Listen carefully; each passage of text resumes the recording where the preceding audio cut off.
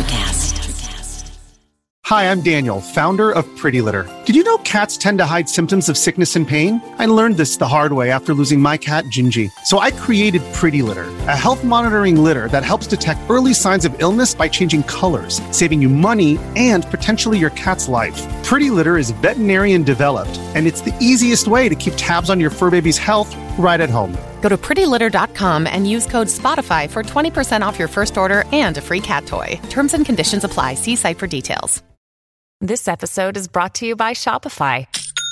Forget the frustration of picking commerce platforms when you switch your business to Shopify, the global commerce platform that supercharges your selling wherever you sell. With Shopify, you'll harness the same intuitive features, trusted apps, and powerful analytics used by the world's leading brands. Sign up today for your $1 per month trial period at shopify.com/tech, all lowercase. That's shopify.com/tech. At Baker's, no matter where you order free pickup, you get the same great deals as you'd get in store. So you can save when you order during band practice or at the dog park or wherever. Start your cart with the Baker's app and save from wherever today. Baker's, fresh for everyone. $35 order minimum. Restrictions may apply. Subject to availability. Get more ways to save at the Buy 5 or More Save $1 each sale. Just buy 5 or more participating items and save $1 each with card. Baker's, fresh for everyone. Hello, and welcome to the Social Psychic Radio Show, featuring Jason Zook. In uncertain times, we must change our focus and priorities. This show will highlight social justice issues with the goal of expanding minds and increasing unity, love, and mutual respect for ourselves and our planet. We support the Black Lives Matter movement. Our show aspires to promote social spirituality, which simply means that by coming together, we can solve any of our problems, including the goal of bringing an end to all forms of hate, discrimination, bias, or oppression. We must protect our environment, reform our criminal justice system, and protect every citizen from police brutality. When we come together, it becomes possible to bridge the gaps that plague our society and divide us from within. We the people means everyone. Hello, and welcome to the Social Psychic Radio Show, featuring Jason Zook. In uncertain times, we must change our focus and priorities. This show will highlight social justice issues with the goal of expanding minds and increasing unity, love, and mutual respect for ourselves and our planet. We support the Black Lives Matter movement. Our show aspires to promote social spirituality, which simply means that by coming together, we can solve any of our problems, including the goal of bringing an end to all forms of hate, discrimination, bias, or oppression. We must protect our environment, reform our criminal justice system, and protect every citizen from police brutality. When we come together, it becomes possible to bridge the gaps that plague our society and divide us from within. We the people means everyone. Hello and welcome to the Social Psychic Radio Show. This is Jason Zook. It's a great pleasure I have the opportunity of presenting special guest Daniel Liebeskind. Daniel is the founder and CEO of Topia, a fully customizable, spatial-based virtual gathering platform that launched in May of 2020. Topia found quick success by summer of 2020, hosting over 25,000 people as a co-sponsor of Burning Man, providing virtual event spaces for Fortune 100 companies, IPO celebrations, and music festivals, as well as hosting birthday parties, reunions, and workspaces. Daniel's journey with technology and entrepreneurship began at an early age and took him from Wall Street to Silicon Valley and now Los Angeles. Born in White Plains, New York, he watched and learned from his dad, who commuted to the city every day, where he ran a financial services firm and invented technology platforms for the insurance industry. An avid baseball card collector, Daniel's first startup at the age of 8 was trading, buying, and selling cards based on their appraised value in Topps magazines. Daniel also had access to the family computer and with a childhood friend taught himself QBasic and experimented by hacking on games like Nibbles. To be closer to his mother's family, Daniel's family moved to Cleveland when he was in the middle school, and his father continued to commute to New York City once a week. Daniel decided he wanted to bolster his passion for building technology and entrepreneurship by mastering business and finance. By the time he was in high school, he was creating games in Java, including a full-featured RPG. He was also creating websites for friends and his entrepreneurial endeavors, including for his startups, Megahearts and Homeland Security Kit Company. Daniel attended Lehigh University in Pennsylvania, one of the top business and accounting schools in the nation. There he started and led the Real Estate Investment Club, which propelled him to win one of the few coveted internships for Lehman Brothers Investment Banking in 2008. When the crash hit, Daniel was fortunate to be hired full-time at Barclays Capital and their newly established investment banking division, where he specialized in healthcare technology companies. Daniel made his way west in 2011, working as a technology investor for Summit Partners, specializing in SaaS and healthcare. During his time in venture and investment banking, Daniel was an enthusiastic networker, even building a personal CRM, a macro-enhanced spreadsheet of over 3,000 personal contacts that he would update in real time. Daniel commuted an hour each way from San Francisco to Menlo Park, and he started coding again on his train rides. In 2013, Daniel attended Hack Reactor, where he rediscovered his passion for coding, creating, and building companies. Over the next 5 years, Daniel would create approximately 30 apps and companies, mobile games, a mobile drink ordering app for bars, a motion-activated drone interface, security software, blockchain-based crowdfunding technology, and more.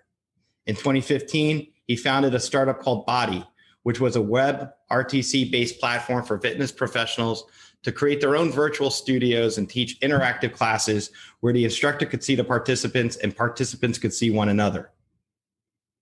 By 2018, Daniel became Chief Product Officer for Everpedia, working to provide economic incentives for knowledge. Here, he nurtured his interest in human connection and reimagined and rebuilt Everpedia to be a social platform. Daniel began creating a vision of building an immersive platform for customized experiences built around microtransactions and AI.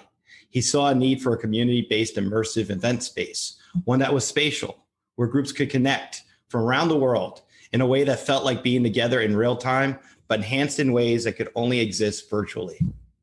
A service that wasn't focused on a one-to-many or few-to-many and could evolve the way we socialize and come together online.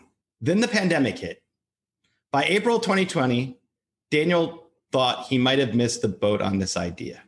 But in just 3 weeks, he and his team built a prototype of a spatial experience where users could wander in and out of conversations with people just as they would in a real world setting.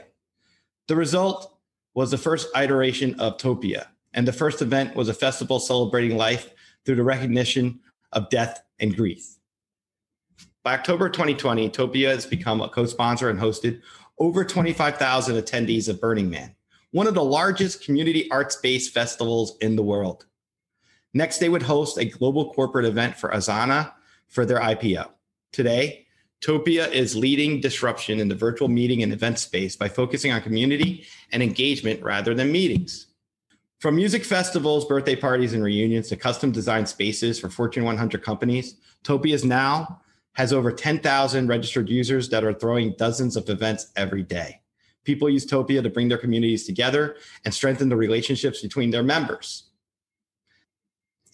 Creators use Topia to build experiences for enhancing human interaction and to participate in a virtual creator economy. Daniel's vision has led to a platform that allows anyone to create their own event space for free and allows us to connect in social spaces wherever we are in the world. Easy to access with no downloads and simple to customize and create with an ever-expanding asset marketplace, Topia is the best and certainly most fun way to get together when we're apart. You can check out Topia, and I have, and I'm extremely excited about this opportunity. You'd go to www.topia.io to check out more about this. Topia is an online virtual gathering platform with spatial chat with a full customizable world to work within. It's a great pleasure. I welcome Daniel to the show. Welcome to the show, Daniel. Thanks, Jason. It is absolutely an honor and a pleasure to be here. Thanks for having me. I find your background very interesting, and I wanted to ask you, what was the first moment in your career where you realized that you were doing something very unique and special compared to what average people do? That's an interesting question. I was building video games when I was a little kid, and I was having garage sales. I was collecting trading cards and going and sort of aggregating the amount of cards and valuation, turning it kind of into a startup, even when I was a kid. And a lot of my peers were out playing sports, and I was athletic, but I was much more interested in. Your brain needs support, and new Ollie Brainy Chews are a delightful way to take care of your cognitive health. Made with scientifically backed ingredients like Thai ginger, L-theanine, and caffeine, Brainy Chews support healthy brain function and help you find your focus, stay chill, or get energized. Be kind to your mind and get these nootropic chews at ollie.com. That's OLLY.com. These statements have not been evaluated by the Food and Drug Administration. This product is not intended to diagnose, treat, cure, or prevent any disease. Trying to create business, and really, ultimately, as I reflect back, it was creating products. And so I think what I've found through my life is that I'm a product builder, and whether it's trading card collection as a product, or it's software that brings people together, or it's even fitness software, I've actually created something like 30 different products now over my life. And so, I guess the first moment, perhaps, when I felt that I was different was when I actually left investment banking. Most of my peers in investment banking stayed in finance, right? And I very intentionally not only left and became an engineer. And I guess the reality is I was an engineer when I was a kid, but went back to my engineering roots. And versus any of my peers, even people that left investment banking, and to be fair, I was an investment banker. Then I was an investor at a growth equity, private equity, venture capital firm called Summit Partners. And most people that left that and went to startups were like the chief revenue officer, or were in growth, or doing business development. And I went and I learned to code again, right? And I learned modern web frameworks because I wanted to actually build things, and I didn't want to be beholden to the engineers that knew how to build. I wanted to turn myself into a sorcerer, right? And so, growing up reading Harry Potter, Hogwarts, everybody, that read that sort of embodied themselves as Harry Potter, and, wanted to, this dream of finding your own special abilities. And I coach a lot of even young kids now on becoming technical. But, I think becoming technical again for me was truly groundbreaking. And then bringing the business side, right? So knowing Excel, knowing how businesses run, but then also knowing how to build the product is just kind of a unique thing. And so I would encourage people, even as they're figuring out what to do with their lives, think about your life as an RPG, right? As like a video game itself. And you can pick a class, right? So you could be an engineer, you could be like the hunter class, you could be a doctor, right? All of these different things. And, pick a skill tree, and really whatever your innate thing is. It took me a long time to realize that my class, the thing that I am, is an engineer. I actually just realized this very recently, really just some embodiment of an engineer, but I've invested my time and resources, I guess, in other skill trees. And that has made me very versatile. And so I would encourage people to do that, right? Think about it as an RPG, figure out which skill trees you want to invest in, and do that. And along the way, you'll kind of figure out what your play style is of your life. And then, go deep into that skill tree and become an expert at that. For me, it's product building, right? You're going to unlock special abilities that you can then use on a day-to-day basis. And that's just the way I think about it. It's like living in your passion and then making it happen. Like you're creating you're a creator, and you're creating things and putting, amazing products out there I love this Topia. I want to talk about Topia because I didn't mean to call it this Topia. It blew my mind. I went on the site earlier, and I explored around a little bit as Jason Zook.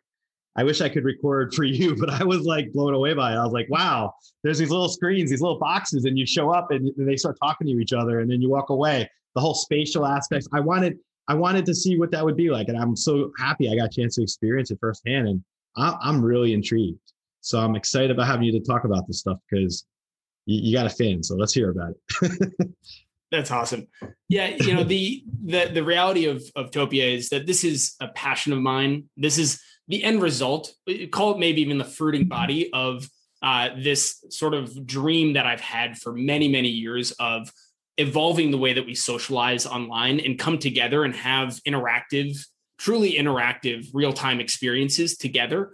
I think I'm a deep believer that that true friendships and long-term relationships are born from shared memories, right? Creating memories together, sharing experiences. And so how can you online have sort of synchronous experiences that lead to the formation of true memories and do that all online, right? Instead of doing that offline and then coming together to broadcast content online, how can you actually have those experiences online? And so I've been on this quest for many years to build community, to really enable people to build their own communities and leverage their communities that already exist to strengthen the bonds between each other. And so that's sort of on the one side. And then on the other side, another quest that I've been on is in supporting creators, right? And I really believe, myself being a creator, right? I believe in the creative journey,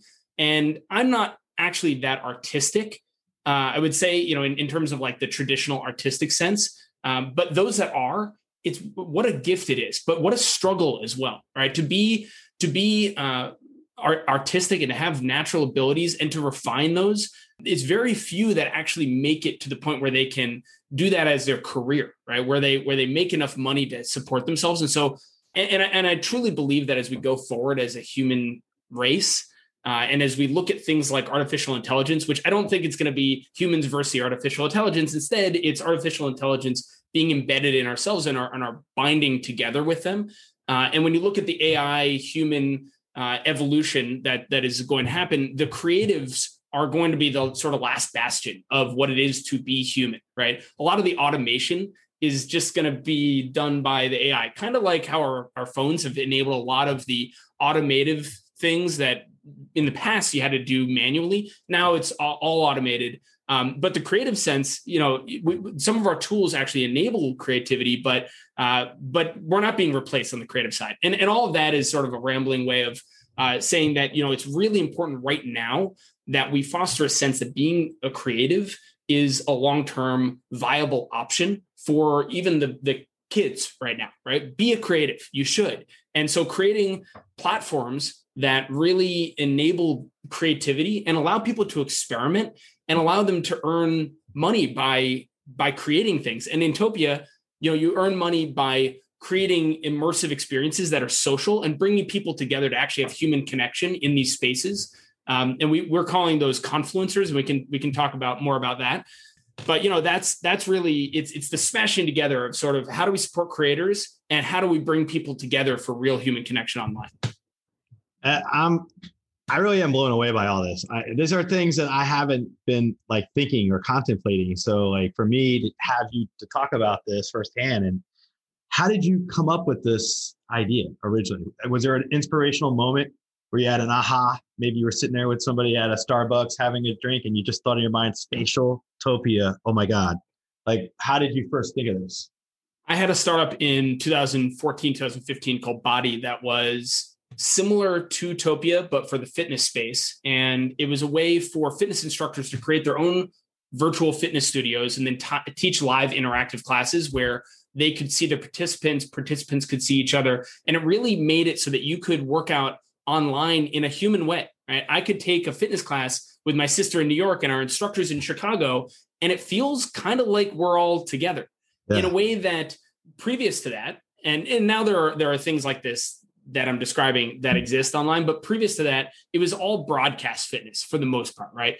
Peloton was just starting to come into its own, but even that is mostly few to many, or even one to many, and then there's some connectivity. It's not really trying to emulate that experience of being in person. And so, when you're broadcasting, when you're one to many, there's not that ability for sort of community to build, right? And so Body was, I didn't even really realize it at the time, but what I was building was a community platform, right? And people that were taking these classes formed communities around the teachers, and the teachers what ended up happening was the teachers really were leaning on Body to build their communities itself. A lot of teachers that were coming to the platform didn't have big followings. They weren't Jillian Michaels or, a famous fitness instructor. They were ordinary people who wanted to find people all over the world that take their classes real time with them and have that human connective experience and fix their posture, for example. You can do things real time that you can't do in a broadcast one-to-many. You can actually watch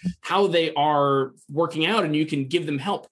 And that's the beauty of an in-person fitness instruction. And so that was sort of the origin in many ways. And I've been into communities in general long before that. But that was the first time I built a product around the idea of building community online. And we were using a lot of the same, in its infancy, a lot of the same technology. So web real-time communication, which is what Topia is built around. And some of the modern JavaScript frameworks is actually one of the first things I coded after coming back to coding. And so, I that was sort of the kernel of this. Since then, I went on a journey of building. I built something like 20 products over 6 years.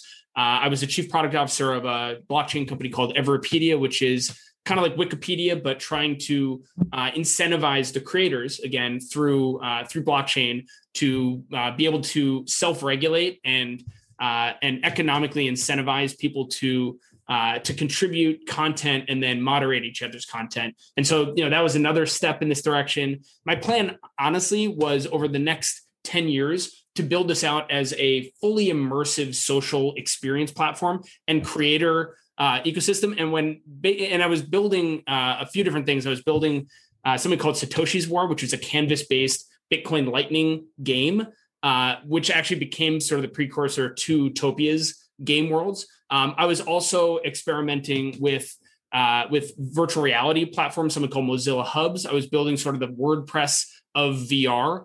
And that also is kind of what Topia is. So another way to think about Topia is as WordPress, a social immersive WordPress with plugins. We have a marketplace that are basically templates that you can plug in. And we have a lot more of that sort of stuff coming. So, I was already dabbling with these things. And when the pandemic hit, I realized that what people really needed right now was a really accessible browser-based way of bringing their communities together. And I was part of a few communities that were using Zoom to do this. And the problem with Zoom is that you need a facilitator. One of the problems with Zoom is you need a facilitator, right? Zoom's amazing for business meetings. It's not really great for unstructured hangouts. Casual discussions like we're having right now for the podcast, right? Being recorded through Zoom, ironically. But when we get on your platform, which I love about it is it's casual feeling. You're like, it reminds me because I have an Oculus, one of my friends gave me. And it reminds me of that flowing feeling where you can go around and communicate. And I like that a lot. And yet I like the fact that you have all the other people show up that are in your proximity and you can hear them based on where you go. That's really, that's immersive. It really is. Totally. And engaging with your people also. So, you are a podcast, you have a bunch of podcasts, but a lot of the people that you interview also have a bunch of podcasts, right? And so you could almost think of this as your website, instead of being this 2D non-social landscape that people can arrive at, you could create an entire world that is curated content of yours. You can embed YouTube. You can actually turn any asset into a clickable link that opens as its own web page. You can embed live stream Twitch. You can actually embed spatial video itself into video players inside the worlds. And so this ability to engage with your fans, with your community, and to allow others to do that too. And you can you can create portal networks between worlds. And so there's just all sorts of really interesting things you do around community building, real-time synchronous experiences, and really engaging with people that have shared interests with you. I'll just say this to you. I got the word TikTok off your energy. I know something about TikTok's going to be good for you in the future with your platform. So don't be surprised if you don't hear something about a TikTok or collaboration with you, because I feel like it could be very successful. Just my 2 cents. I get stuff when I talk to people, and if I get it, I share it. So yeah, I love that. And, we don't have sharp elbows at all, right? So you can embed even Zoom. You can embed Zoom inside of Topia objects, and it opens up into a Zoom, and you can use Topia as sort of like the lobby, right? Again, think of it as your homepage, and then you can embed even other video conferencing technologies inside of the Topia world. So this is like the lobby, the cocktail hour area. And if you want to use hardcore conferencing software, embed it inside of an object, maybe a sign that says, click here to go to the conference, and people click it, it opens the conference software. When you're done in the conference, you come back to the lobby, right? And so a lot of people are using it that way as well. And so, sure, embedding TikTok, embedding all sorts of different content is definitely the plan here. I mean, when you think about it's unlimited potential, I'm already thinking about it. Think of like Facebook, but with a 3D angle to it or something, with video, direct interface and stuff, but in a different way. Like you create your own world, but then you can share that world with others. So you can create the actual portal of people that come to your world and control like that. I mean, that's very reinforcing and positive. It can be a very positive message for someone to create their own world literally and have that in the digital form, and then invite their family members to it. And if they're really expressive, but they might be introverted, for example, this might be, there's so many applications for this. You could probably help people in therapy with this kind of stuff. Kids who need therapy or need some type of I'm just thinking out loud, but I can see a lot of different applications to this that's just not strictly socialized. I mean, a lot of deeper social justice aspects, it's a little everything. And we do have that, right? So there are movements even that are happening around the world on specific topics that you can turn a world into. For example, if you're there's something happening in British Columbia right now where people are chopping down trees. There's actually a Netflix show about this that's actually kind of terrible that they made a show out of this. But they're cutting down this old growth forest, and people that have live there for, that either have lived there for a really long time or even just that are there right now are trying to protect the trees. And so that is the kind of thing where you could create an entire Topia world that is basically a British Columbia forest and have an event in there, have, music festivals in there and bind together, bring people from all over the world. One of the crazy things about Topia is that what we're really doing is providing accessibility, right? So instead of however many people that are able to fly to British Columbia and that have the resources and the wealth to even be able to do that, being able to actually have this be accessible to people all over the world for the same kind of real-time connection. And we're not trying to replace in person. We're trying to complement, right? Bring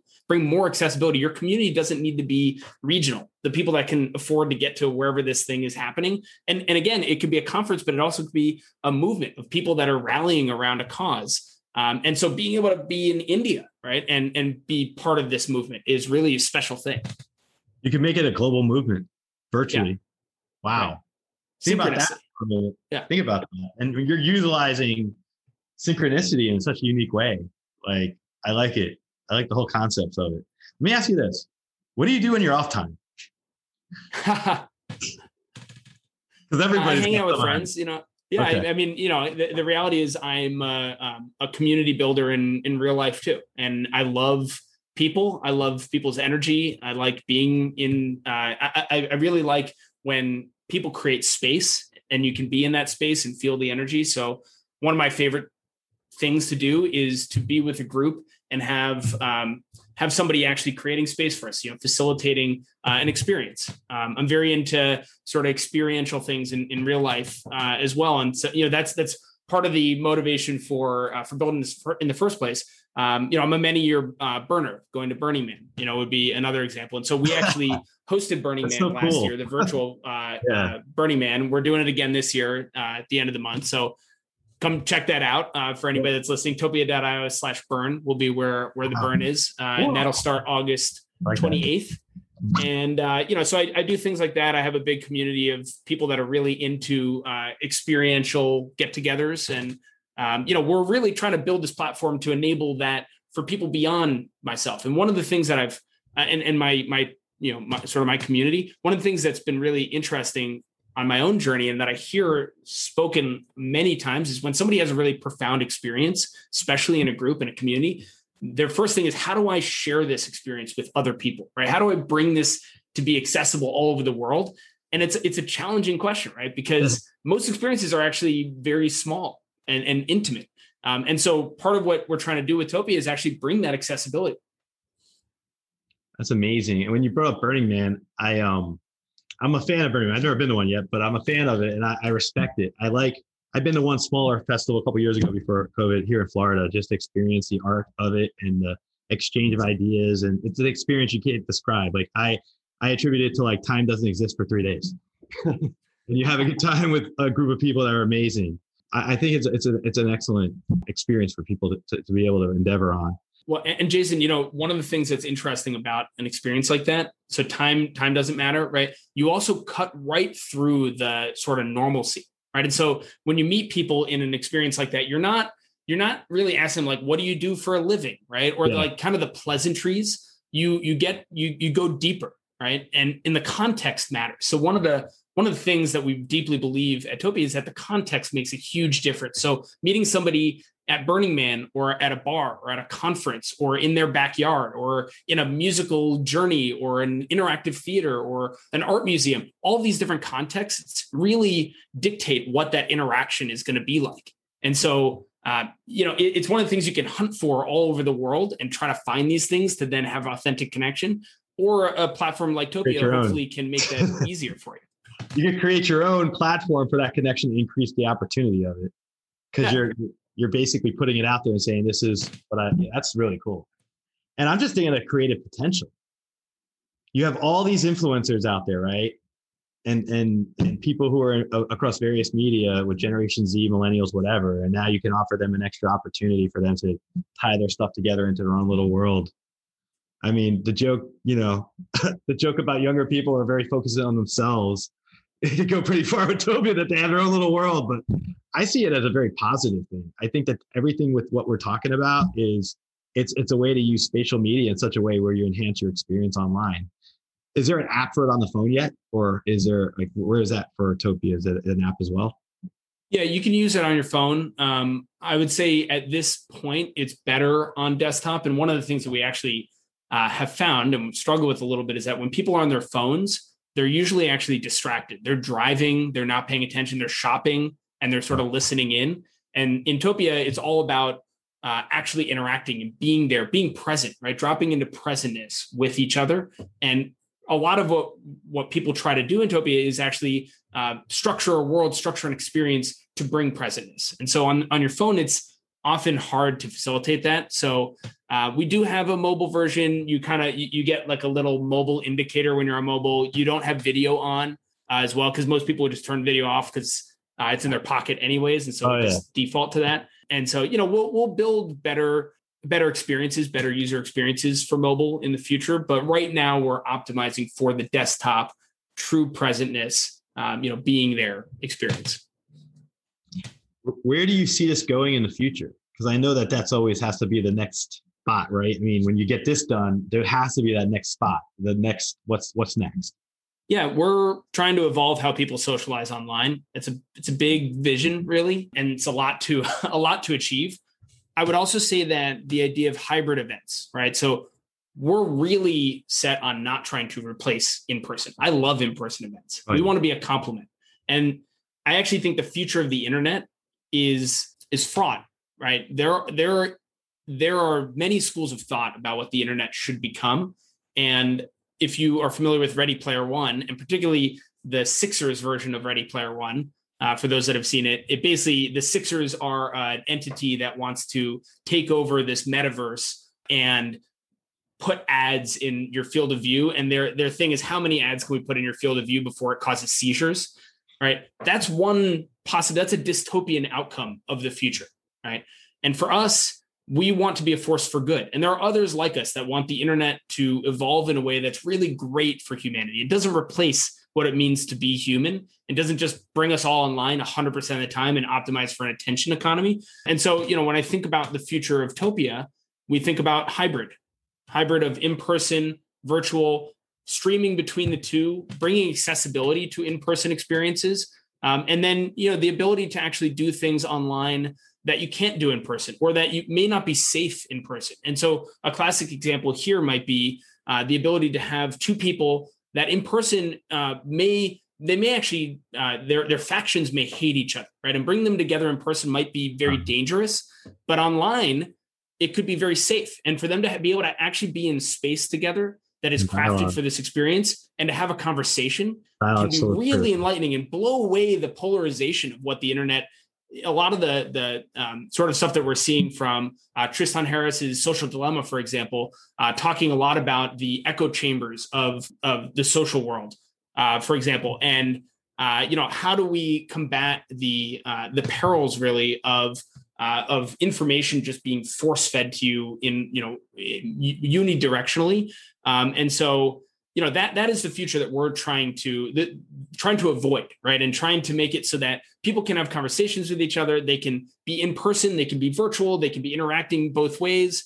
And really we want people to also be able to express themselves creatively. So something that you were saying, do something that is a little scary to you. Try to build a world, upload assets, right? Upload experiences, bring your people together around topics and find people all over the world that are interested in the same topics and be able to connect with them. One of the great things about New York City is that whatever you're into, there's a lot of other people there that are into that same thing, right? And so in Topia, in the future, whatever you're into, you can find a community of people around the world that are into that same thing. And that's really, really powerful. It's empowering too. It's a form of empowerment that a lot of people overlook, is the ability to congregate and know others like-minded individual. You feel like you're belonging to something instead of you just being isolated, especially when you think about the context of, pandemic and everything, COVID. So many people had to stay home and cluster up. And I was in my condo for a year, but in Florida here, but it's like having these interactive opportunities, I think, are priceless right now. I think what you're doing is such an amazing thing to release it when you did, because I know you said you were trying to still work a little more on it before you were to release it, right? And the pandemic kind of accelerated your goal of launching it, basically. And I think that's a noble thing, because it's going to catch on. It already is, but it's going to start catching on a lot more as time goes on. And I think it's because of the usefulness of it, and the applications of it are unlimited. It can lead to so many other layers. What do you think about the future of the internet communication? Stuff that we're used to having the smartphone with us, and I'm 45, so I'm like a mixture of a hybrid of older people, but I still act like I'm not old at all. So I like my iPhone and have my gadgets and stuff, but then I get sometimes in over my head with certain technical stuff. But how do you see the future? Because I know you can kind of conceptualize things of the internet communication, that kind of stuff. It's hard to say. There's a lot of different paths that the internet could take and likely will take. I think we see emerging technologies like virtual reality becoming ever more present. And frankly, the pandemic accelerated that. Oculus Rifts were sold out for 6 months, maybe even a year, something like that. And so I think we will, and one of the interesting things with virtual reality is a lot of what you're getting is synchronicity, right? So we have the async internet, which is basically when you send a message, and then like email is async, right? So you send a message, then sometime later you get one back. Something like Facebook is async, Reddit is async. Anytime you're forum based, you're sending a message, then you're receiving one back. Things like MMORPGs and video games generally are synchronous. They're real time. You're actually there with people. And one of the interesting things is that games have been, for a very long time, one of the places online where you can actually authentically connect real time with somebody else, right? And do a thing. And I think one of the things that we're finding with games like Fortnite, for example, and the massive explosion in popularity of Fortnite, Warzone, these sort of battle royales, is that you can be with your friends hanging out real time as you're doing something, right? As you have this context, you're playing a game, you're interacting, you're having an experience together. And so I think the future of the internet is going to have a lot of that. And frankly, there's a debate, right? Is the future of the internet more asynchronous, right? So video apps like Marco Polo, which is amazing. It's an amazing app. That's an asynchronous video chat, right? You send a video, then sometime later you receive a video in response to what you sent. That's the asynchronous internet. The synchronous internet is coming too. And virtual reality is all synchronous, right? And so I think we're going to see this split of async and sync, and that's great. And Topia is going with the real time stuff, because that's what real experiences online, like truly connecting with people online, is something you have to do real time. You can't really send a message, then receive one, and feel a deep human connection with somebody. We didn't evolve that way, right? Mail is the async in person, whereas a phone call is real time. Right. And so when you talk to somebody on the phone versus sending them a letter, it's a totally different experience, as everybody can relate to. So that's what I think about where the internet is going from a sort of infrastructure perspective. I think we also really need to be thoughtful around the ethics of the internet. Right. And what are we optimizing for? So I brought up Ready Player One, and the first version of the internet very much and especially the social internet, very much optimized for an attention economy, right? And so a lot of the big tech players, they are serving ads. They're optimizing to be able to serve you more ads, which means they need you on there for as long as they possibly can. That's an attention economy. And left unchecked, that's where everything's going, right? How much time can they get you to spend connected to your device? Even some of the complaints we see, or we make about like the younger kids and they're just on their phone all the time.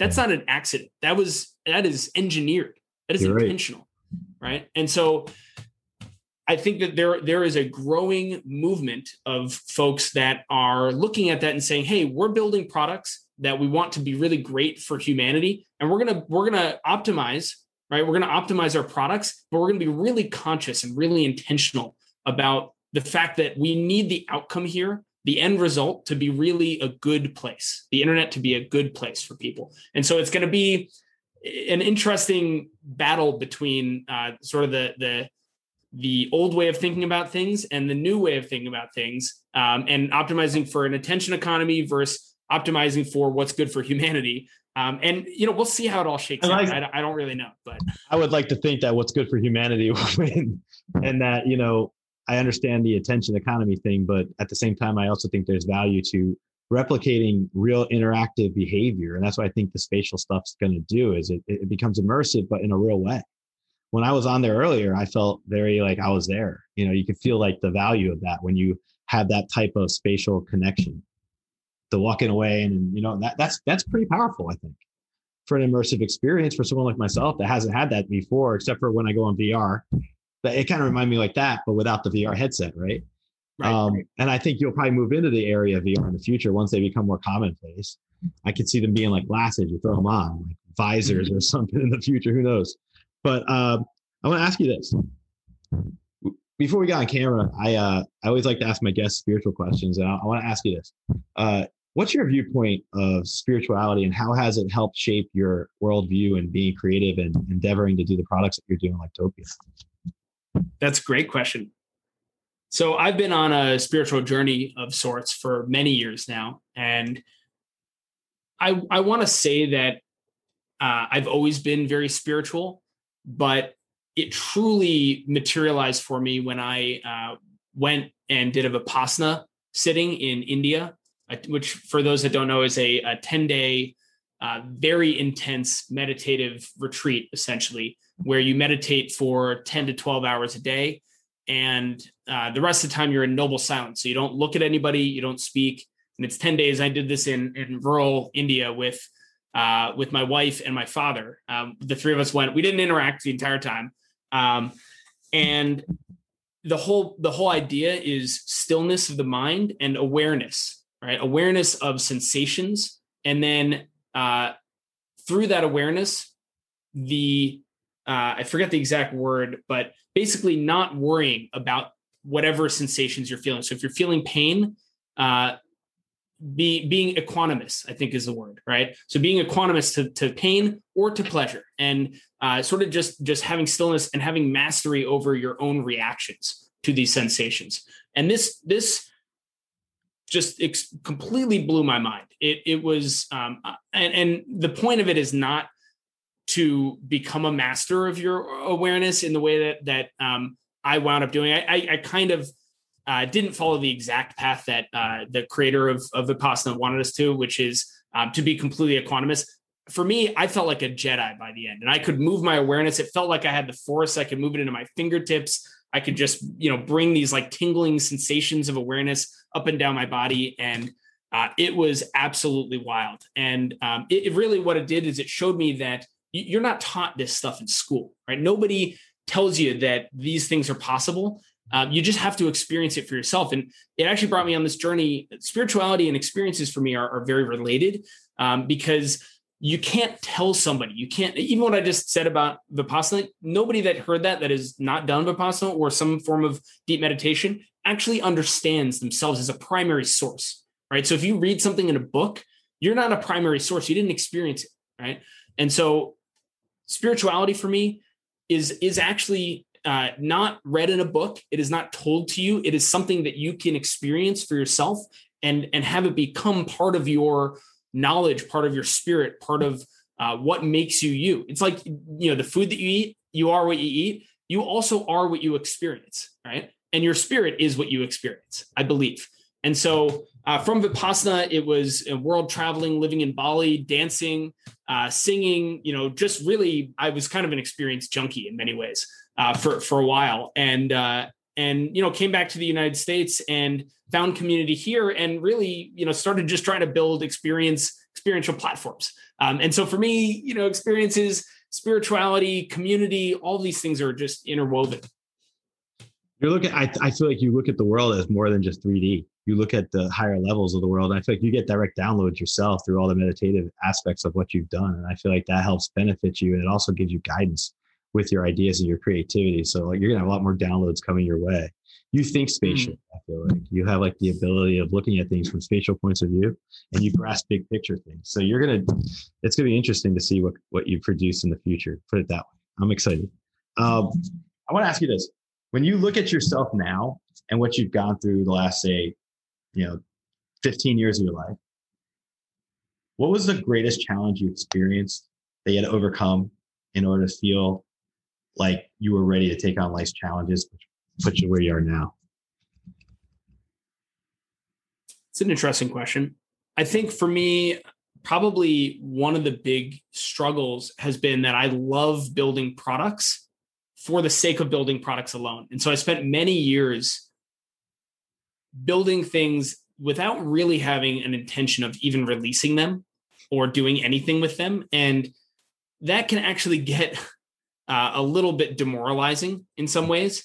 And I spent many years when I was younger, especially, and sort of less mature, and wasn't really sure exactly what I wanted from life, going from one thing to another, just obsessively building, inventing.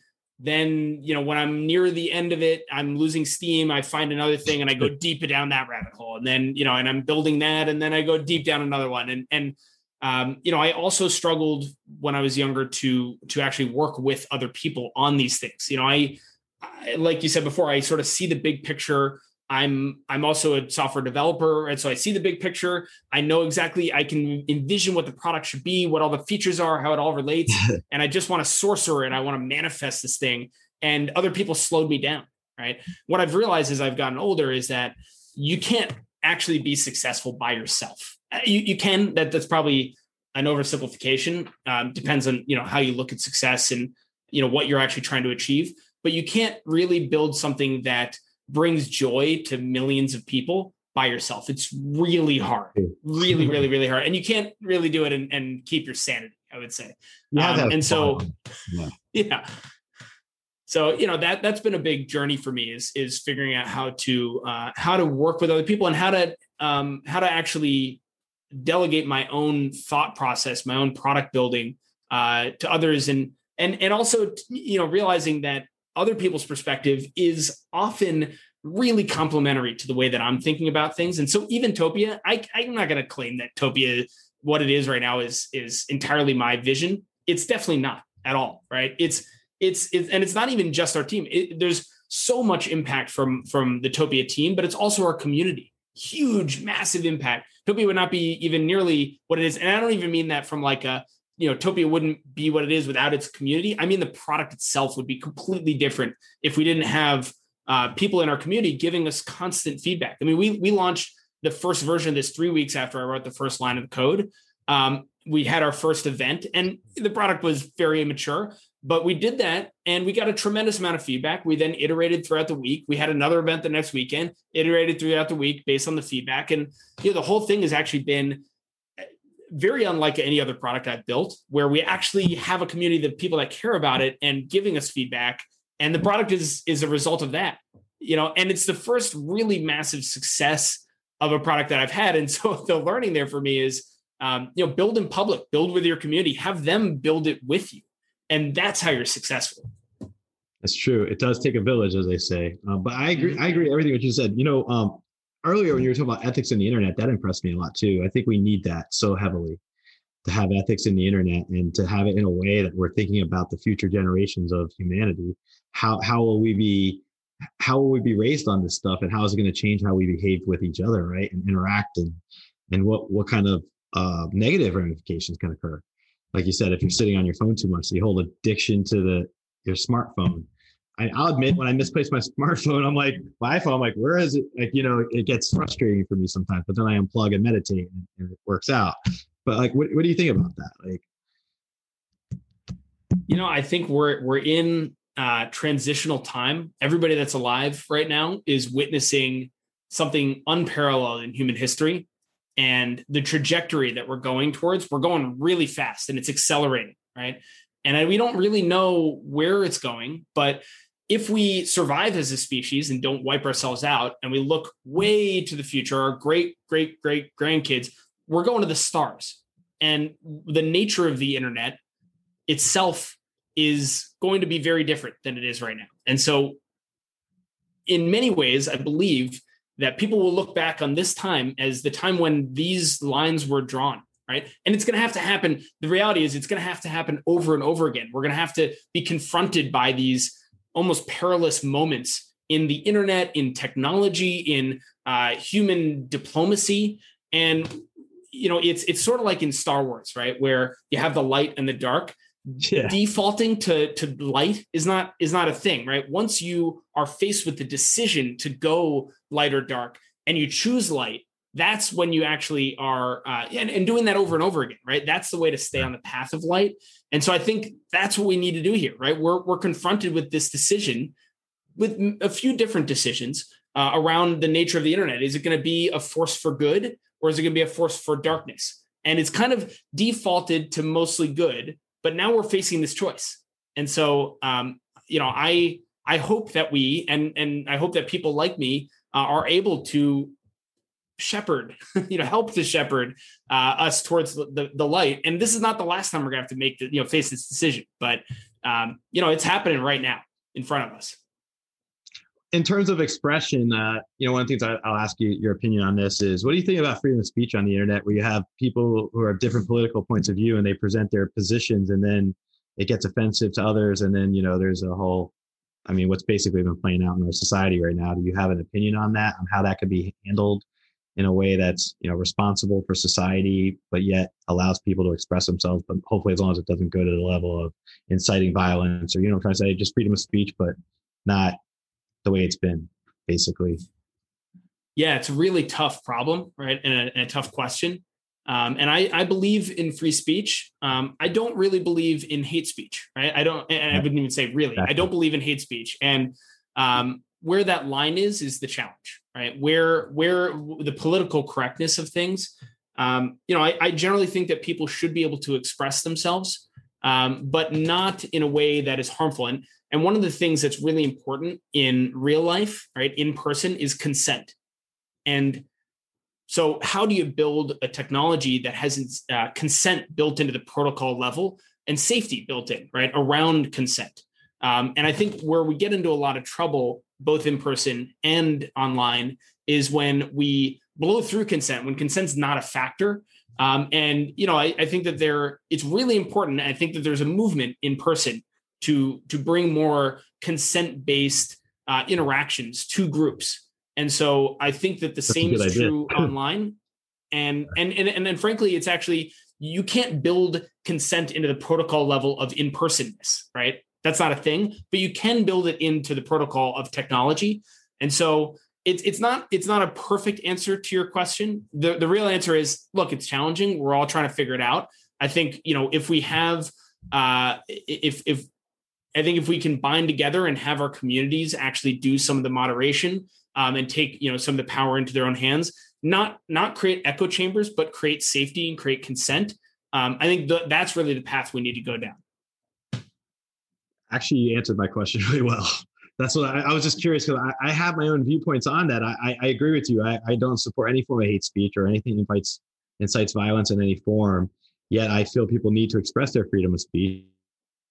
I'm on this platform, but it's like, you could be you can express who you are, as long as you don't intrude on anyone else's rights or offend others. I feel like, or incite hate, and speak truth and, those kind of things. But here's one question I'm asking. It sounds like you have a pretty fascinating just viewpoint on a lot of things, right? I'm asking this. I'll go first so that you don't think I'm asking you something. If there's one personal detail about you that you've never revealed to the public on an interview before, what would it be and why? And I give different ones for myself, but one of them I said I was a World War II buff. I'm kind of nerdy like that because my grandfather was in the Battle of the Bulge, and I always watch World War II documentaries to ad nauseum, where I love watching them. It's like my thing. And I always feel like in a prior life I may have been in World War II or something, you know, the whole past lives thing. But more importantly than that, I'm just a nerd like that. But that's one of my examples. One of my other examples is I kind of find it extremely fun to do podcast interviews. So I've been doing them a lot more than I normally would, but it's been a really fun endeavor for me. And it's like something that I just really appreciate that I have this privilege of doing. So those are, and my friends in my life think I'm crazy right now that I'm doing all these shows. I'm like, you know what? I love it. It's my passion. It's what I get to do. And it's awesome. So that's two examples for me. I love that. Yeah, I mean, you know, I've alluded to the fact that I was a gamer, that I built games even when I was a kid. I think something I've never really talked about is that I was actually very almost addicted to games when I was a kid, to my detriment, right? In high school, sure. I basically did no homework. I just gamed with my friends. I was into MMOs. I was playing World of Warcraft, Star Wars Galaxies. I was kind of obsessed with. They had a whole economy, EverQuest before that. And these games, one of the things for me is I almost can't play deeply immersive games like that anymore because they just suck me in, right? I love the experiential nature of them. And so, you know, I think that in some ways is it's certainly something I've never talked about on a podcast. It's also, you know, a challenge. I think it's similar to the attention economy that we talk about in social. Some games just pull you deep in, right? And so one of the things actually with Topia that's a principle for us is that the content, it's like we've taken an MMO and the content, instead of it being like a deep immersive game that you're playing by yourself or even with friends, but you know, the content's all about this game mechanics, giving you variable reinforcement and just sucking you in. Instead of that, we've basically made the content be the human connection, right? So we've taken like MMO games, and if you play World of Warcraft, it's kind of like being in one of the big town halls where all you do is just interact with people. We basically just built that piece, right? That's the content. And that's less addictive, right? I was addicted to video games, and I guess that's the thing I'll say. I've never said before. I don't even think I've ever said that out loud, but I feel like I was addicted to video games. And so now we're trying to build a video game that's all about human connection and not addictive. Like that. Yeah. I love that. See, that's poetic in a way, you know, to me, that you have that personal experience and now you're using that ethically to create a product that reflects the protective aspects of that for other people. That's very deep for me. That's spiritual in technology right there. I like overlap in my show to have like certain things overlap, but I love it. Well, thank you for asking that question, because I feel like I just learned something about myself even in answering. Well, you're a very spiritual person yourself, so you're already like, you know, you're in tune very well and deep. I mean, I've never meditated for 10 days straight. Well, I did through the pandemic every day, but not just that by itself. So I do believe in exactly what you're saying when you say that when you can meditate, you can journey inwards and you can really, like, it is going on a journey. It's you know, I'll say that it's nature's way of going onto a Topia yourself, right? When you meditate, it is a form of going on a Topia, and you can connect spiritually with higher beings, depending on your own beliefs. But I believe you can, and I believe that you could even sense other intelligent life through meditative practices. So I feel like there's certain ability. I think our mind is just unlimited in its infinite capabilities, and we're only tapping the surface of it like an iceberg. You know, like we're only at the tip. We're not even in the full realm. And I think technology is going to catch up with spirituality in certain ways. I think in my own personal prediction, I keep getting through meditation, is that someday technology is going to be able to register when someone crosses over.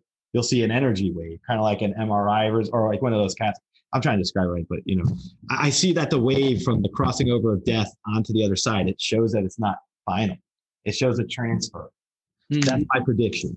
Do you have any ideas yourself about what you think might get discovered through technology with spirituality based on your own endeavors or just experience? Man, that's great. Well, one of the things that I think about, I guess there's a few things. One, you know, I am sort of a believer in the Elon Musk philosophy that everything's a simulation. And, you know, his belief is that if humanity goes forward and permeates the stars and has infinite technology, one of the things that we would do is run basically an infinite number of simulations that are really high quality, right? Really high fidelity, where every instance of the simulation would believe that it's real. because that would be the point of the simulation.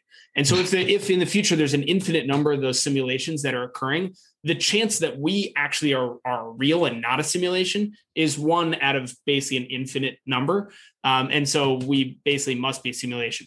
Now, for me, that philosophy connected to animism and naturalism and the belief that there are forces in this world that we don't really understand, which I believe very strongly. And I'll share another belief that resonates with me very strong, is that we didn't really know what gravity was hundreds of years ago, right? That doesn't mean that gravity didn't affect us and that it wasn't a real thing. It took us a long time to discover that. And so too, there are a lot of things that happen in the world right now that we don't have a perfect description for, right? And people have words for them, like serendipity or deja vu, or like that tingle you get, when like something happens and you don't know what it is, right? So it's pretty likely that in the future we will discover what those things are, and they will be real systems that operate in the world that govern interactions. Energy is another thing that I believe very strongly in. I think if I go, right. And I like some people listening to that, they may even have felt that energy from me. Right. And so too, I can be really quiet and bring my energy down. And, you can affect other people through energy transfers. You can be affected by other people's energy. What is the word for that? Right. Los Santos right here. Yeah, exactly. Exactly. So, but we don't, science doesn't have really much to say about what we just said. Right. And so there's a lot to discover there. I also believe, way in the future, when you talk about things like God, as we permeate the stars, as we discover and we discover and we discover, I think the God is the thing that is still unexplainable. Right. It's no matter how much we discover, there may just be, in the end, like something that we just can't explain, that doesn't make any sense. And to me, like that is God. And that also is the simulation, right? And so they're all connected to me. Interesting as the point you're raising, I believe energy is constant. I believe energy is everywhere. I believe that from my experiences as a psychic medium, that deceased loved ones come back and tell me that the energy is like an umbilical cord between them and us, right? So that love itself is one of those forces, just like our life force, but love is a force of energy as well. So it's unlimited in potential. You could tap into it. You just have to find it within yourself to be able to tap into it. And those are powerful messages just from, reading people and just spiritually interacting with a lot of spiritual people too. I believe very heavily that those things are so real because I've experienced what unconditional love feels like in a spiritual near-death experience. I didn't know if you've had any near-death experiences or anything where you felt that unconditional love or that energy that I'm describing. Like words are hard to describe it in certain ways, but anyone who's spiritual taps into that in some way. So I want to ask you about your experience with it. Yeah, I've never had any NDEs.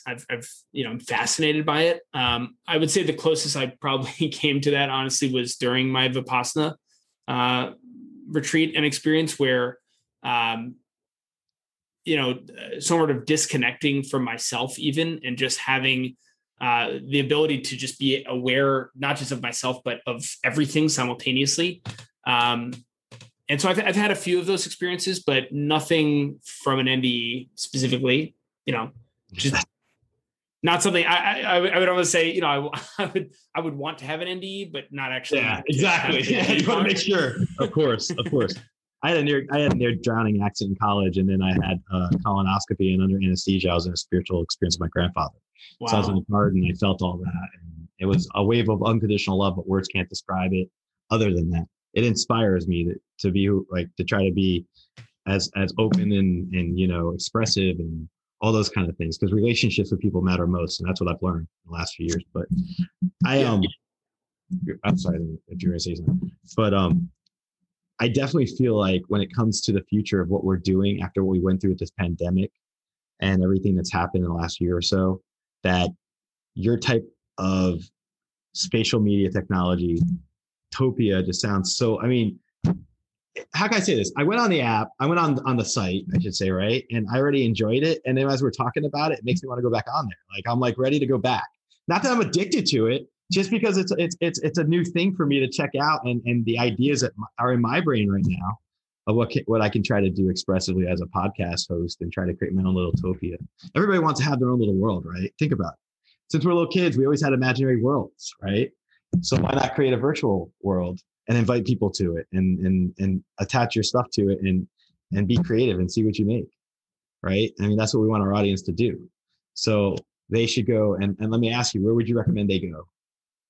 Build their You can world. just go to, you can go to topia.io. There's a button to get started right on the homepage, and that will bring you into our welcome lobby where there are probably going to be other people sort of just messing around, maybe even somebody from Topia there to guide you a little bit. And from there, there's a button on the right that says create your own world, and you just create your own, and you can use one of our templates to get started and then customize it from there. We also have a marketplace where creators can come in and create entire templates or just specific scenes, collections of assets. And a lot of them are free. Some of them are paid. And you can just use that template. When you buy a scene, you actually get all of the assets as well. So you can customize the worlds and then try uploading your own stuff, right? Even we have kids that are scribbling on napkins and taking a picture and then uploading that into their world. You can try embedding YouTube content and create some kind of immersive experience for your friends and just bring them in, and have that sort of serendipity and that exploratory fun. We've also, like, my grandfather had his birthday party. He's 95. He had his birthday party in Topia, and we had like an embedded video stream montage of of images, of pictures of him throughout his life, right? And Wow. so creating that context, and then we're all, the whole family's around watching the video go and interacting with each other. It doesn't even need to be super complex. It can be, a video montage. It can be Can you record on YouTube. Can you do like an event and record the event? Not right now. You can use Loom, or something like that. We don't have recording built into the system itself. Okay. We actually, the architecture of it is all peer-to-peer, end-to-end encryption. So when you're talking to somebody, the audio and video is actually not going through a server at all. Cool. It's going through an encrypted tunnel between two people's browsers. And so you can be really real, like you would be in person. And know that they're not just like recording your stream through a server or something like that. And so that's actually something that's been very important to us. We do have a server-based architecture that people can opt into for their world, for event upgrades. And we will probably enable recording there. We also have a hybrid architecture where if you wanted to do a panel, like if the two of us want to have this podcast in a world and have a whole bunch of people, listening as sort of a panel and interacting with each other, we could be in server-based mode and they're all connecting to our stream via server and it's being recorded, but we can connect to them peer-to-peer. So we would see them through an encrypted tunnel and that wouldn't be recorded. So there's a lot of possibility for that sort of stuff in the future, but it's unlimited. And it shows you, it showcases this idea of privacy and safety and consent, right? We don't want anybody to be recorded against their consent. That would be a big no-no. That's a perfect balance between the two too. I'm very excited about that. I want to direct my audience to come check that out. They need to create their world and they need to come check out my world once I create it because I'm excited about this opportunity. I want to thank you so much for coming on. My last question to you, if you're a spirit animal, which spirit animal would you be and why? Well, look, I want to say like lion or tiger, but the only spirit animal I've really, I've encountered two. One was an elephant, which is, which is very powerful, like grandmother energy and, really a spirit guide for me through a pretty challenging experience that I had. The other was a frog and a river frog. And, I for a while was kind of afraid to admit that because everybody wants to be like the lion or the condor or, something mighty. But, I think the frog exploring a river, I've had that come to me a few times. And so for whatever reason, I guess one of my spirit animals is a frog exploring a river. I mean, I think that's awesome though, because when you think about it, I always say owl for myself because I always say that I have two parrots and I'm into birds, but I also identify with the wisdom that an owl can represent and looking at things from a larger perspective and from an aerial point of view. So, and always on a quest for wisdom. So, yeah, I think the animal I'm probably most similar to in many ways is like a wolf. I really like howling, for example. I like running. I actually like being on all fours, And so I would say wolf is probably the animal that I most identify with. In some ways, but I've had experiences with a bunch of different animals in the spirit world. That's awesome. That's awesome. I just want to thank Daniel for coming on the show. I mean, how exciting is it to have somebody who's created their own Topia? And this guy, he's the CEO of it and the co-founder of it. He's also an originator of the Confluencer. Check this out. I have to tell you, one of the things I love doing for my episodes is being able to experience it yourself. And I think that's what I got really big from today is Daniel's big about creating experiences. And for myself, preparing for this interview, I had an amazing experience on Topia. So I would say check it out. I'm going to put the information in the program notes and I'll promote it on social media, of course. I think it's just really exciting when you can have somebody who has ideas, and thoughts are things. And thoughts become big things when you put a lot of effort into it and you sacrifice and you work really hard and you put a lot of your talents into something and you develop it and you develop it and you perfect it. And I think that's what we see with Daniel. He's a perfecter. He works hard. He experiences life, but he works hard at what he does, and he does what he does for a reason so that we can enjoy these type of products that enhance our life in many ways and the infinite potentials. So check this stuff out. Stay positive, because when you're positive, anything's possible. And I want to thank everyone for supporting the show. If you have any questions, you could always email me directly at info@D, socialpsychicradio.com. Thank you. Thank you for listening to this episode of the Social Psychic Radio Show. Don't forget to join us for another episode next time. If you enjoyed the show, we'd love for you to subscribe, rate, and give us a review on iTunes. You can also check us out on Facebook, and don't forget to visit the Social Psychic YouTube channel. Until next time, it's a big world out there. Keep an open mind, embrace your paradigms, and know that the universe is always yours to explore. Thank you for listening to this episode of the Social Psychic Radio Show. Don't forget to join us for another episode next time. If you enjoyed the show, we'd love for you to subscribe, rate, and give us a review on iTunes. You can also check us out on Facebook, and don't forget to visit the Social Psychic YouTube channel. Until next time, it's a big world out there. Keep an open mind, embrace your paradigms, and know that the universe is always yours to explore. With the Baker's Plus card, it's easy to get lower than low prices for the win. Earn fuel points on every purchase and save up to $1 a gallon at the pump. The Baker's Plus card. All you do is win. Big, big savings. Sign up now at bakersplus.com and start saving. Baker's. Fresh for everyone. Savings may vary by state. Fuel restrictions apply. Save big on your favorites with the Buy 5 or More, Save $1 each sale. Simply buy 5 or more participating items and save $1 each with your card. Baker's. Fresh for everyone. Welcome to Ringside with Ray and Prince. My name is Ray Leonard Jr. Oh, is that the set? No, that's just my dad. My name is Prince Daniels Jr. Daniels again with a big home touchdown. On this show, we come to humanize athletes, entertainers, business executives. We're going to see what makes them tick. Tuesdays, 10 a.m. Pacific time on Spotify, Apple, Amazon, and wherever you get your podcasts. We'll see you there. Peace and power. Electricast. Electricast. Welcome to the Candle Power Hour. Come with us backstage behind the scenes of show business spanning over 4 decades and bringing you the experiences that can only be told by the people who were there. Our guests are from the A-list, the F-list, and everyone in between. Get set for some of the most insane, hilarious, and inspiring stories you will ever hear. I'm Mercury. And I'm Diego. Your host for the Candle Power Hour. Electricast.